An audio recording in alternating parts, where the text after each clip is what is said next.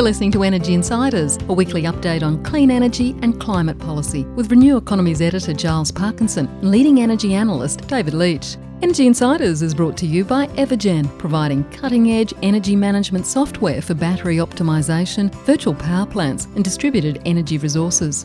And Pylon, helping solar installers and retailers design high-resolution solar proposals in minutes. Welcome to this latest episode of the Energy Insiders podcast. My name is Giles Parkinson. I'm the editor of Renew Economy, and joining me as usual is ITK Principal David Leach. David, I trust you are well.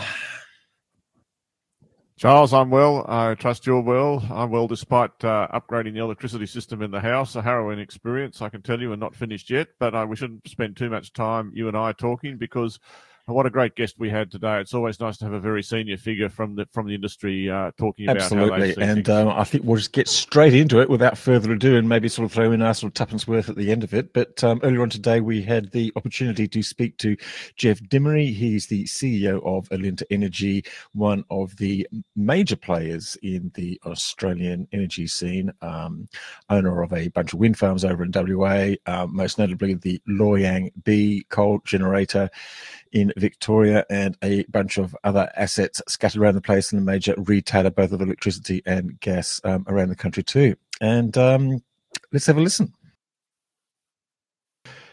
Geoff Dimery, thank you very much for taking the time to talk to the Energy Insiders podcast. Pleasure as always, Charles. So much to talk about. Alinta's one of the key players in the national grid, and also the WA grid, of course. And there's a lot happening around at the moment, including the switch to 5-minute trading or 5-minute settlements, the ESB rules, a bunch of different things. But my interest was prompted by an interview you gave recently to the West Australian newspaper, and you're talking about $6 billion investment in renewables coming up. Going to be announced sometime very soon. I'm just wondering what you can tell us about these big renewable energy announcements. Yeah, I wouldn't imagine as that coming as a surprise to anybody, really, Giles, given we're really in the heart of this transformation from a higher emitting energy industry to a low emissions energy industry. So that means assets are going to have to be replaced across the board, and that's going to take many times the multiple of the number we've talked about. We're very keen to play our part in that energy transition, and we do have quite a number of renewable projects that have been under development and planning for some time that we're getting more confident to talk about now as we progress. So I'm very happy to talk to you where I can, and obviously, where I can't, I'll just have to wait a bit longer to disclose. Well, let's just start off with WA, because I think you've said that 1/3 of this investment will be in WA. I look at the WA grid and think that, my gosh, I'm not too sure how much room for more renewables there is at the moment, given the existing coal and gas capacity is probably not going anywhere anytime soon. Or is this a big development in the north of the state that could be linked with other plans, like hydrogen or something like that? What can you tell us about it? More in the north. So yes. I guess your instincts about the Swiss are right. Not having said that, we do see some incremental development taking place in the Southwest Interconnected System, and just as you're aware, we've lodged a planning application for a 100 megawatt battery to be installed at Wagerup. There's also an ability to expand on the Yandon wind farm, which we've been delighted with from a commercial perspective in the early days of its operation. But the focus in the West is more in the north, as you point out. We've been monitoring for a couple of years now the wind speeds up there in the Pilbara, and we're looking to augment our existing investments in solar and battery, our transition to efficient gas to support the renewables, and now we're seriously looking at the connection of wind farm developments up in the Pilbara. And there's, to put a number on that, we believe we're looking at across a number of sites around about 300 megawatts is what we think, excluding any sort of grand plan for export market beyond the shore. Yes. But certainly to help the local large industry who have specific objectives around carbon reduction to optimise that entire system in the Pilbara, we think around 300 megawatts is eminently doable. So if you inject 300 megawatts into that grid, and you've got some plans for, or there's solar already, I think started at Chichester. There's more Correct. solar planned by Fortescue for that extended part of that grid. You've got a battery at Mount Newman that we've talked about before. You've got another one coming up, I think, in your little network around Port Hedland. So what sort of share of renewables are we talking up in this sort of very sort of industry-based grid up in the north of WA? Yeah, we've been doing some extensive modelling, not just on our assets in the region, but also the major miners. And we can foresee, given the existing technology available and taking into account cost, certainly at least a 50% reduction in carbon over the next decade. But we've also been modelling what would need to be done to get to numbers of 80% reduction.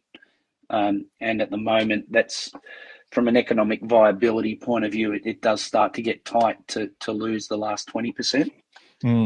But we're very optimistic we can help our customers in the region and the broader community drive down to those sorts of levels. Jeff, could I just ask a little bit, because I think what you're building or been part of building is a new grid, as Giles keeps referring to it. Could you talk a little bit about the load characteristics? Is it what is the total load up there, and is it? I'm assuming it's a reasonably flat load, being industrial based, and is it seasonal at all? So there's kind of two markets, David, in the Pilbara that we see. There's the port market around Port Hedland, or the coastal market, and then the inland market. There's a lot more surge, if you like, around the port region. You've got more of a community living there, but also it's related to the loading and unloading of ships and the like, whereas inland tends to be more, production does go up and down over time, but it is fairly static type base load, if you like. That's characteristic that we do see. And to meet the surge, you'll do that with the gas or something, or the batteries that are also planned. I mean, yeah, exactly. So we're doing a few things. One, we're looking at a wind farm, which clearly there are cyclone issues, so it's never easy. But we're looking at a wind farm in the north there. We're also looking at, as we've done at the Newman Power Station, we're currently working through our efficiency program there with these gas reciprocating engines. We'd be looking to do something very similar at Port Hedland to improve the efficiency of that particular power station. We upgraded already to an aeroderivative unit there a little while back. For efficiency in the first instance. This would be a stage 2, in addition to the battery coming in. But the big part of all of this for us, ultimately, and the way to really unlock value in that region, is to complete the transmission connection from our inland facilities to our port facilities. Yeah, and I think that's very exciting. Sorry. Yeah, that's where it all comes together. When I joined Alinta, which was 11 years ago, it was a little bit of a pipe dream. However, we've built the transmission line from Newman to Roy Hill, and then from Roy Hill now across to Christmas Creek and Cloudbreak at Chichester. And FMG themselves have plans to build north of that facility to Ironbridge. And so the remaining gap in that transmission link is, eminently doable, David. So that's when it gets really exciting for us. And go, Charles. No. You continue on. You continue on, David. Well, West Australia is really interesting, and we could talk about the West Australian Alinta retail gas business, but I'd like to come back to the East Coast, which is the other half of Alinta's business, and talk a little bit about all the things that are going on here. And I guess when I look at Loy Yang B, which is probably by far your biggest single asset, and across the whole brown coal sector, but you guys are ramping quite a lot. You know, if I look at September this year, you know, you're peaking up around 1150 megawatts each day, and on average, and going down to close to 800. It's a lot more curvy than it was last year. You know, can you do more than that, or how's it going? How do you feel about that? Yeah, so I'm not sure whether it's a blessing or a curse, David, but we've probably got, you know, the newest, most efficient coal-fired generator. And I say I'm not sure because I'm genuinely not sure, depending on which way the market goes and the degree of tolerance for such assets into the future. What we have done is we've spent in the vicinity of $250 million improving the flexibility of that plant and its efficiency so that we can play, I guess, a more dynamic role in the market as we see other coal-fired power stations disappearing from the grid. And I think that's really important in terms of energy affordability and energy security. So, for instance, we've been able to run, as you've observed and noticed, at much lower stable generating levels. So I think the other day we were down around 200 megawatts on one of the units. We can get down to 300 on the other. So we could go as low as 500 today. And yes, we can ramp quickly. So if the need's there, we have that capability to fulfill that need in the marketplace. And some of us, do you foresee that you could do that as a matter of course every day? I mean, you will need to go lower next year, assuming solar keeps going and nothing else changes. And you're happy that's a sort of doable thing? Yes, I am. Yes, and so that's been a goal of ours. I mean, you know, we could see this coming for quite a while, and so that has been our goal. And I'm pleased to say, you know, we've made significant inroads in our capability to do that, and I am confident we can do it stably, repeatedly. Yes. That's great. And can I ask about price generally? And this is just an observation, but, you know, as compared to last year and in Victoria, and just using September, which is spring, and it starts to get, you know, this is when you get the low prices. Even in Victoria, we're regularly seeing negative prices in the middle of the day now. But the actual peak prices at 6 p.m. are higher than last September. And that would be even more pronounced if I looked, you know, across New South Wales and Queensland, that sort of bigger spread. Yes. I was just wondering what you would say about that. I mean, to me, it looks like, you know, more batteries would be an obvious sort of comment to make. But I guess why are the peak prices higher? That's the first question. Yeah, it comes down to... I guess fundamentally, David, it comes down to the economics and, you know, that the duck curve or the depressed prices during the day means that certain facilities don't want to be there. Otherwise, they're basically penalised for operating. And then in the evening, when the sun starts to go down or the wind isn't blowing as strongly, you're seeing a cost, if you like, for those facilities needing to come back into the market. They've got less time to recover their costs, and it's more expensive on a marginal basis to operate that way. So I don't think that would be a surprise. And certainly, again, our expectation was that this was the way that the market would ultimately go, based on what we were seeing in international markets. So, you know, we've had a good heads up that we would be here. As to your question of batteries, look, I think a combination of the changing net profile we see on the system and the introduction of the 5-minute market settlement lends itself to further investments in battery. No question. What's been your impression of the first five? We've had 5 minute trading for about a week now, I think. Any great insights? Any surprises? How does that change the way that Alinta manages its portfolio? Yeah, it's early days, as you point out, Giles, but we've seen a couple of market spikes to maximum price in Queensland. We've got pretty efficient open cycle gas at Braemar, but we've been caught out already a couple of times on those 5 minute spikes, so you can't recover it like you used to be able to. So what does that mean? I guess it means we need to think about battery, but it also means that if that were to persist longer term, I think that results in a higher cost to consumers. So it's just, how does the market respond to that to ensure that doesn't end up being the case? Could you explain then what you mean by caught out, and also perhaps give some insight into what's causing those spikes to go to 15,000 or whatever the market price cap is at the moment?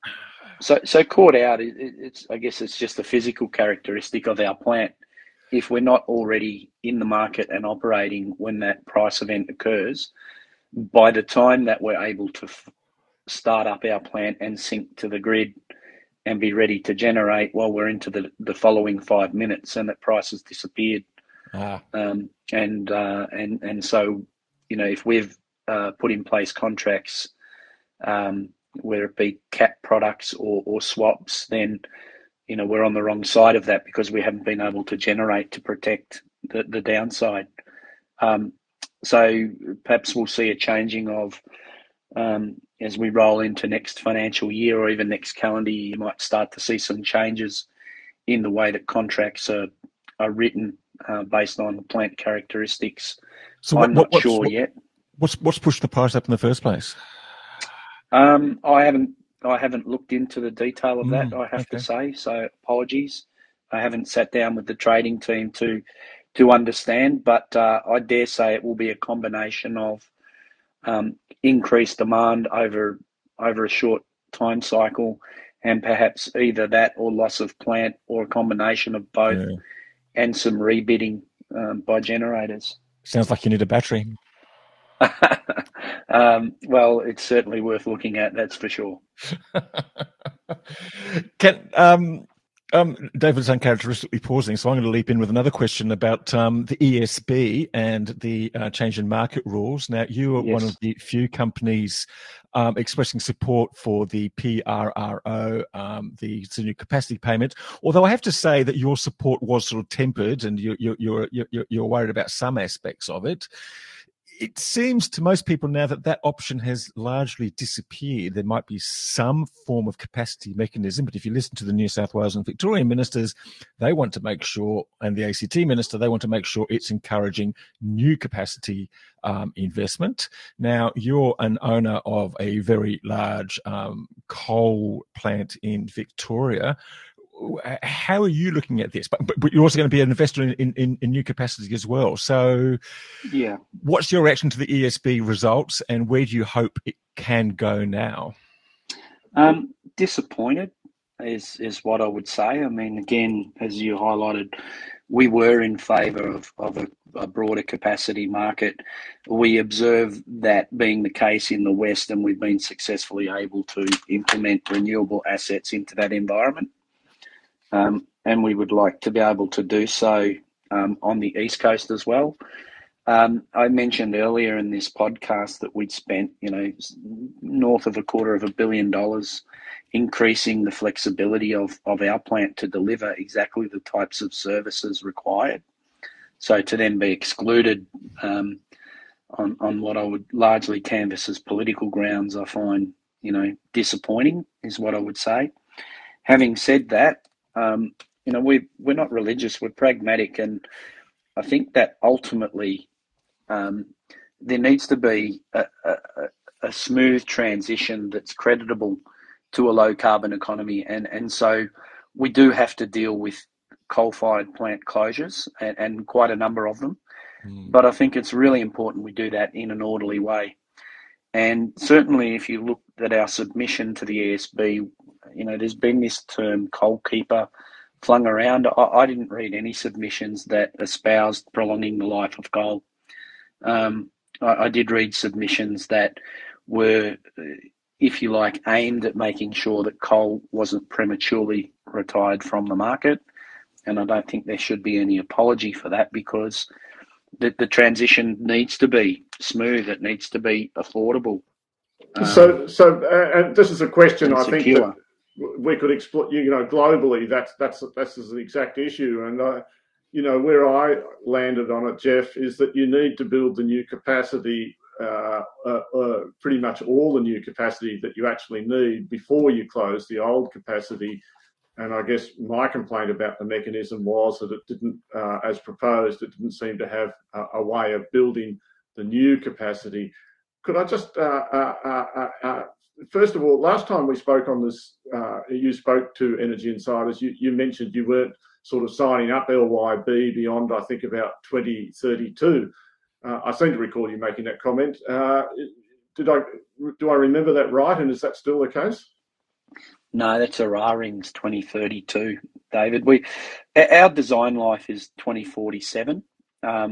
Having said that, but that's not. I know that, but that's not actually what you said to us last night. And I'm not going to back away from the fact that I think there's minimal, if any, chance that we would be operating that asset in 2047. Let me say, and I think what I said to you is I wouldn't be surprised if it were to come shortly after the end of this current decade, that might be the date. I would have said at the time, and I'd say now, unfortunately, I can't predict that particular outcome with any degree of certainty whatsoever, but I know it's coming. And as I have said, we're probably the last one standing if you go to a basis of efficiency and reliability as far as assets are concerned in that regard. I absolutely categorically agree with you that we need a mechanism that encourages new generation, but you can't turn your back on existing generation and completely ignore it in the same on the same page, because if you do that, you will end up with the situation that you're seeing in Europe. And quite frankly, we've seen to a degree in Texas as well, when they had their really cold winter and there was some problems with both renewables and gas that played out in Texas. So I think there's enough of a signal out there, and this is not about being alarmist either. If I play back what you said, David, you're talking about an insurance policy, and we can't ignore that, and we need to take out that policy. Well, there are two bits of it, Jeff. I think there's the insurance policy, but there's also the carrot for the new guys. You need both bits. Yes.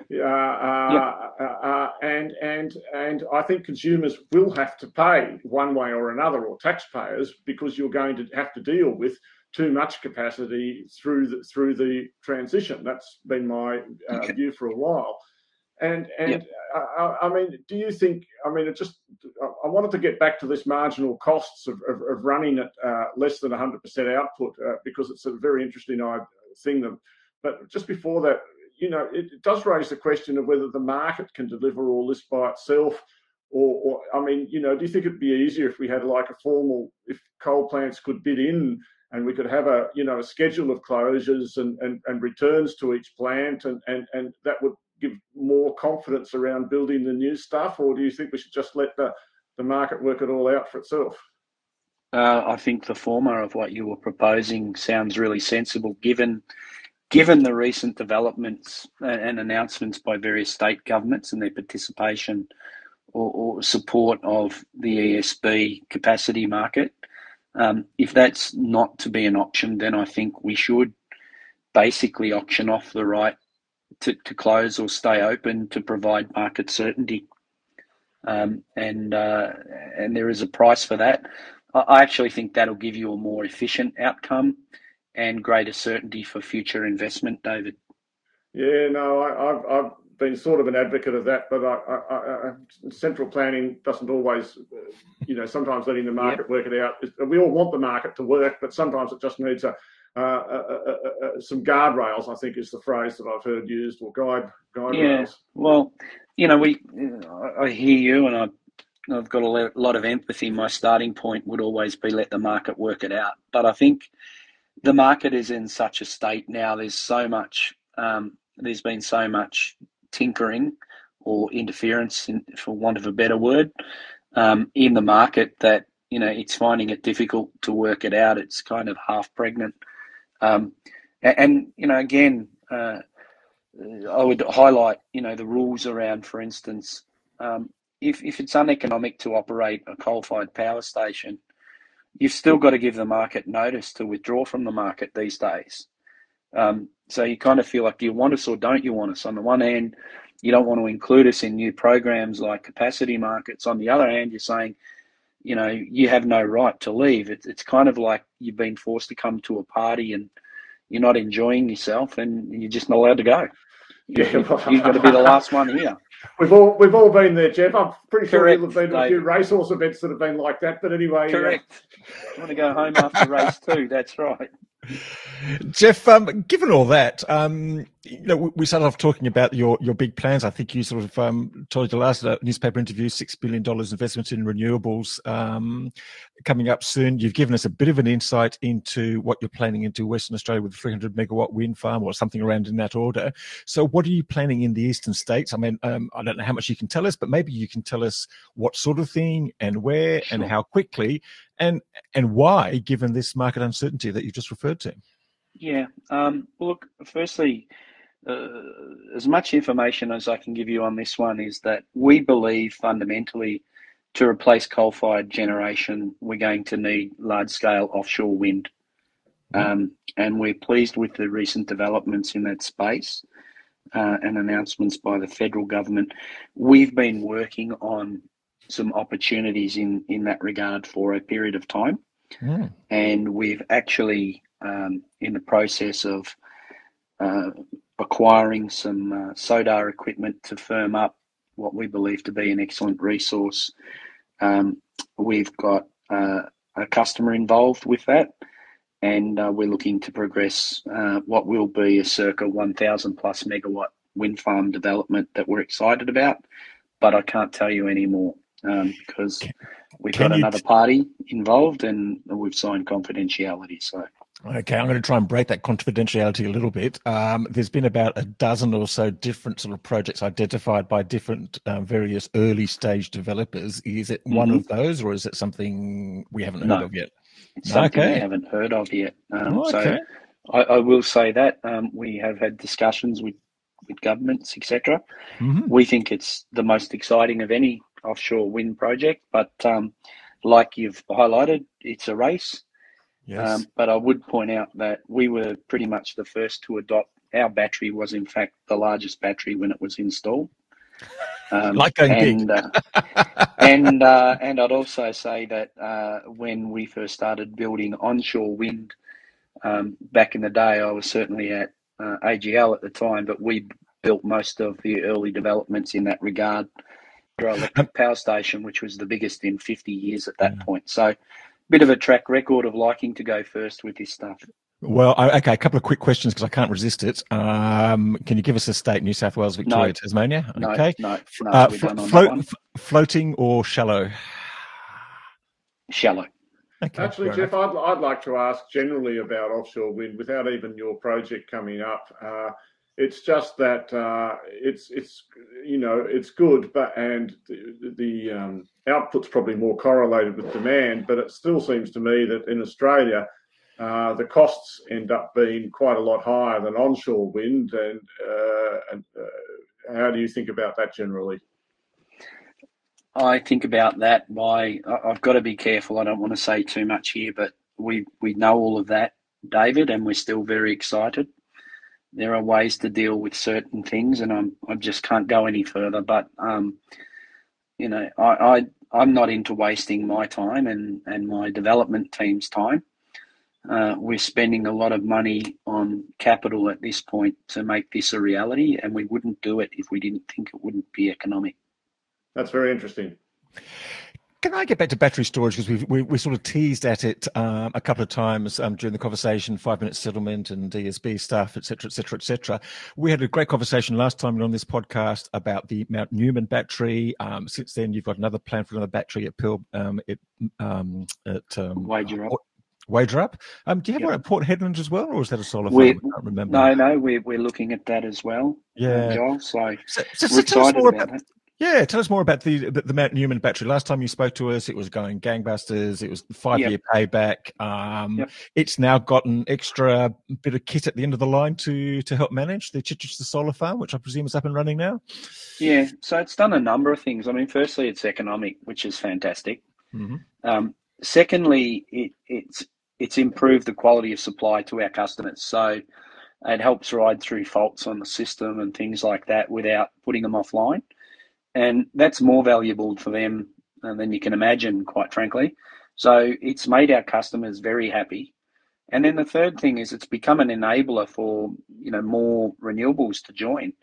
So it's kind of the gift that keeps on giving from our perspective. And look, I'd be lying to say that we had anticipated the degree of benefit that we're experiencing from the battery, not purely from an economic sense, but in the sense of that ability to continue to develop. And I guess, we've all got great hopes for the system services, and I guess the batteries will have quite a role to play in that, in your fledgling Northwest grid. Yeah, no question. So, I talked about having modelled efficiencies and getting carbon levels down, and that's a combination of efficient gas, solar, wind and battery that delivers that outcome. So we see more of that. The one thing, we were just talking East Coast renewables, and a big chunk of that 6 billion we haven't talked about is the Oven Mountain pumped hydro. And that is in New South Wales. That's on public record, so I can disclose. We're excited by that, and it goes a little bit to the questions you were asking about 5-minute settlement and what we do about that. That project is 600 megawatt capacity and has 12 hours worth of generation sitting behind it. And again, we think that's a really exciting project, and it's a project for the future. It will help us integrate these renewable projects I'm talking about, and we see it as a really important part of the energy mix going forward. Yeah, and it's interesting on that one too, because that's part of the New South Wales sort of infrastructural roadmap, and I guess it's going to be located in the middle of one of the renewable energy zones. What's your view on that? It's got mostly sort of very positive response, because this is a plan, this is a vision to transition the state basically a coal grid to renewables. But there's a bit of mumbling around, this is a bit too much like central planning and stuff like that. Are you happy with that sort of process? I mean, will that project be dependent on landing a contract with the state government, or can it go independently? What's your thinking there? Well, I wouldn't rule it out in terms of landing a contract with the state government. It may be necessary, but I think we would all acknowledge we're in sort of exceptional times here as we transition, and I think there needs to be a commitment to get from where we are to where we need to be. At the core of what we were saying, we want to encourage new generation. If you want to start retiring coal-fired power stations, then having facilities like the Oven Mountain pumped hydro is the way to achieve that. We're excited by this project because of its cost structure specifically. It is, by its nature, it's got a very short tunnel between the, or shorter tunnel certainly than something like Snowy 2.0. So there's a lot less work that needs to go into it. The Expressway is shorter than that, though, Jeff, so it's not much of a comparison. I'd be more interested in a comparison with Lyell. Yeah. So, but look, for us, it's a game changer, and it will complement the renewables that we're looking at, for instance, offshore and elsewhere. Mm. Mm. And when do you expect to make a decision on financing for Ovens Mountain? And just going back to the Wagerup battery, where exactly you are with that one? So Wagerup is going, if it's not already gone through, it's going through the planning phase, so it's well progressed. Okay. And the answer to Oven Mountain is, I would expect that we'd be in a position to make an announcement on that in the next 18 months. We certainly continue to spend on the development and feasibility, and we've worked very constructively with the state government on that, and they've been really supportive. So, yeah, I would think 18 months we'd be in a position to be going out for EPC. And just another quick question. You mentioned Yandin Wind Farm. That's the biggest wind farm now, I'm pretty sure it is, in Western Australia, opened in the last 6 to 12 months. I think you're expecting 50% capacity factor, such good wind conditions. But are you able to actually get that wind to the market? Because my understanding is that north of Perth is a fair few transmission constraints. And what's the situation there? No, we can. There were some issues. There was the cyclone that went through that created some issues where we were constrained for a period due to network issues, but they have been resolved. And yes, we're getting that energy to market. We haven't been constrained off. Okay, cool. Jeff, it's one final question from me, and it's really just your shareholders would have had a fairly fast introduction to Australia, which is we often think is one of the more dynamic power markets in the world. How are they feeling about the whole Alinta experience and not so much the past, but I think looking forward, do you guys see a bright future for Alinta? Yeah, look, there's no doubt, David, that it's pretty tough in the energy market today, and they'd be looking at certainly the listed entities and how they're performing, and that wouldn't fill them with a lot of confidence. Having said that, due to the diversity of our portfolio, we've actually stacked up really well and stood up well through this. A large chunk of our asset base, we do receive, for instance, in the West capacity payments. We've got bilateral contracts up in the Pilbara with large counterparties. So we're not susceptible, I guess, that to the degree that some of our large competitors are around the NEM and the dynamics of the NEM. I wouldn't downplay and say it's unimportant, because clearly it does have an impact. Having said that, what we have seen from our owners is a willingness to invest, and you've seen that through, firstly, the acquisition of Loy Yang, through the development of Yandin, and through all the work that we're doing in the Pilbara. They continue to put capital into the business. So, I think their experience is probably better than some. There's a degree of nervousness about the uncertainty of the future, but there's also a degree of anticipation and optimism that comes with that uncertainty, and our ability to, I guess, take more than our fair share of that future market, which, we've got our sights on. And one final question from me, Jeff. The UN and many climate scientists say that to meet the 1.5 degree scenario, developed countries have really got to stop coal generation by within a decade.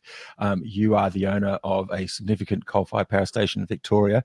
Can we? Would we? Should we? Can we? Would we? Should we? We should be guided by science, no question. That's where I would start. Can we? I'm not sure that we can. Will we get close? I think we will get close, Giles, whether that means 100%.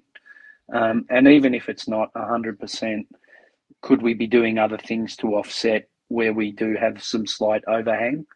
Are there more economic ways at that point and less disruptive ways to the entire Australian economy than closing symbolically the last coal-fired power station?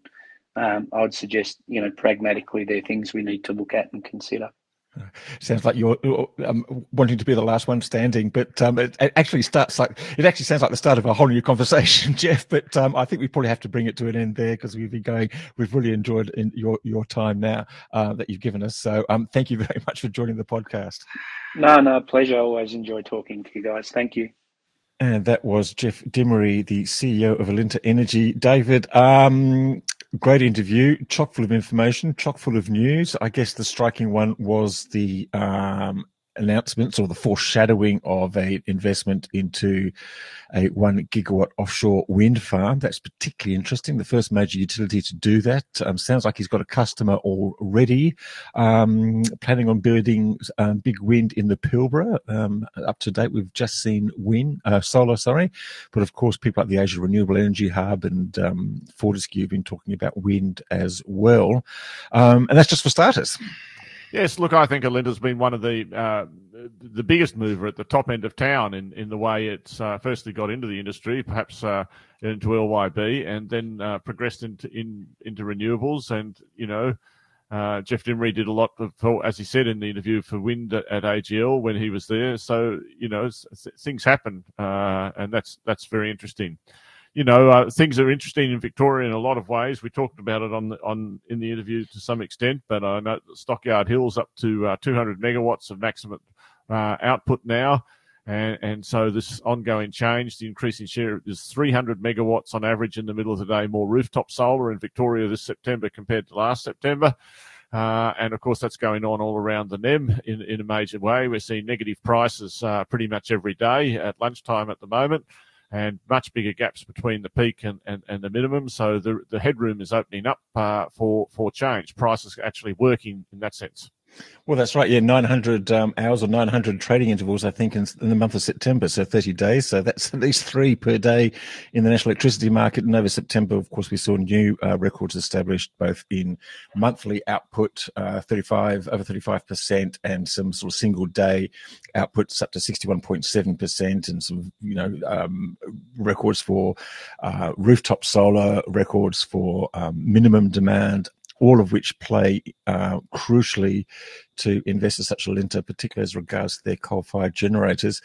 I was interested too, David, in the storage, particularly the reference to the 5-minute settlement, some prices sort of spiking up in Queensland, and Jeff Dimery admitted that one of their generators wasn't quick enough to take advantage of that, so maybe a battery's needed, and also the Evans Mountain pumped hydro storage. One of about half a dozen talked about in New South Wales, but he seems deadly serious about it. Oh, and I think Energy Australia is very serious about the Lake Lyell one as well. Look, the most interesting, talking about 5-minute settlement, the most interesting table or chart I saw this week was from a Genex presentation talking about their proposed battery, where they showed that under 5-minute settlement, they would have made essentially a double the spread as under half-hourly settlement in Queensland in September. That's 1 month, but I mean, they're making, I think, a total average spread of $400 a megawatt hour. That'll justify a battery for sure. Wow, yeah, it's interesting, and of course they've one of the first to put in. I thought it was interesting that they've been operating that battery up in Mount Newman, which we've talked about extensively in the past, which is still doing very well. They've got a new battery in Wagerup, and one can't help imagining a lot of other batteries around the grid as well.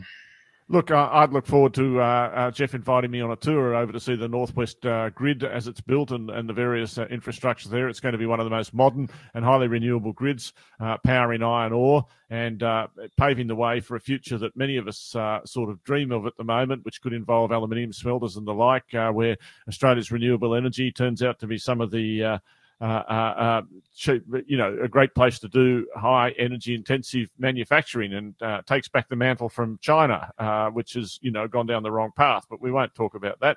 I think, and we're running out of time. It was a great long interview with Jeff. The other thing I thought that might be worth mentioning, Giles, is PowerShop is up for sale now. It's been sold by Meridian Energy, and down to a short list of bidders there, which includes Iberdrola and Shell, effectively, two of the guys that are moving bigger and bigger into renewables. I think if you look in Europe, Iberdrola would be probably the largest, green credentialed retailer, and possibly the largest fully in the world in some senses. So, adding on the 50-something thousand PowerShop customers, which is less than 1% of the market, to be fair, could give them a go into that retail space that they could build on.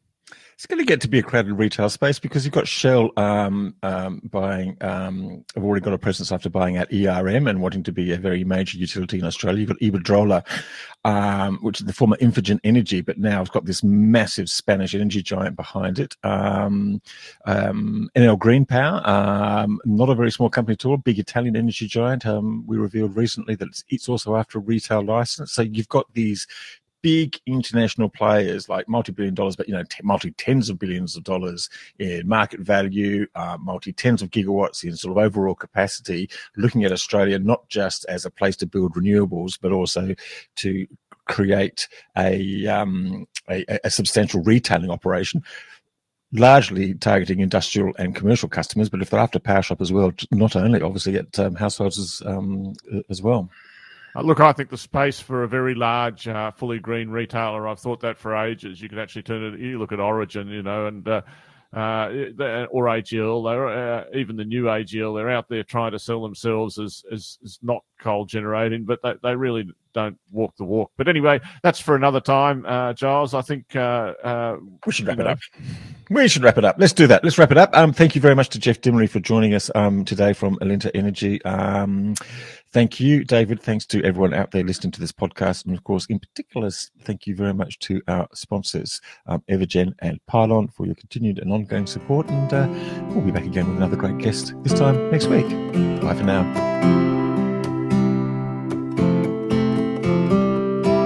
Energy Insiders was brought to you by Evergen, the market-leading renewable energy software business that optimises residential and commercial solar and battery systems. Evergen enables large numbers of systems to operate as a single fleet, so network operators can use them as a virtual power plant, generating significant value for consumers, network operators and the energy system as a whole. Evergen software is powering the energy system of the future. Energy Insiders was also brought to you by Pylon. Pylon provides easy-to-use solid design software for installers and retailers with pay-as-you-go pricing, no monthly cost and no lock-in contracts. Join Australia's top solar companies who trust Pylon to design high-resolution, CEC-ready solar proposals.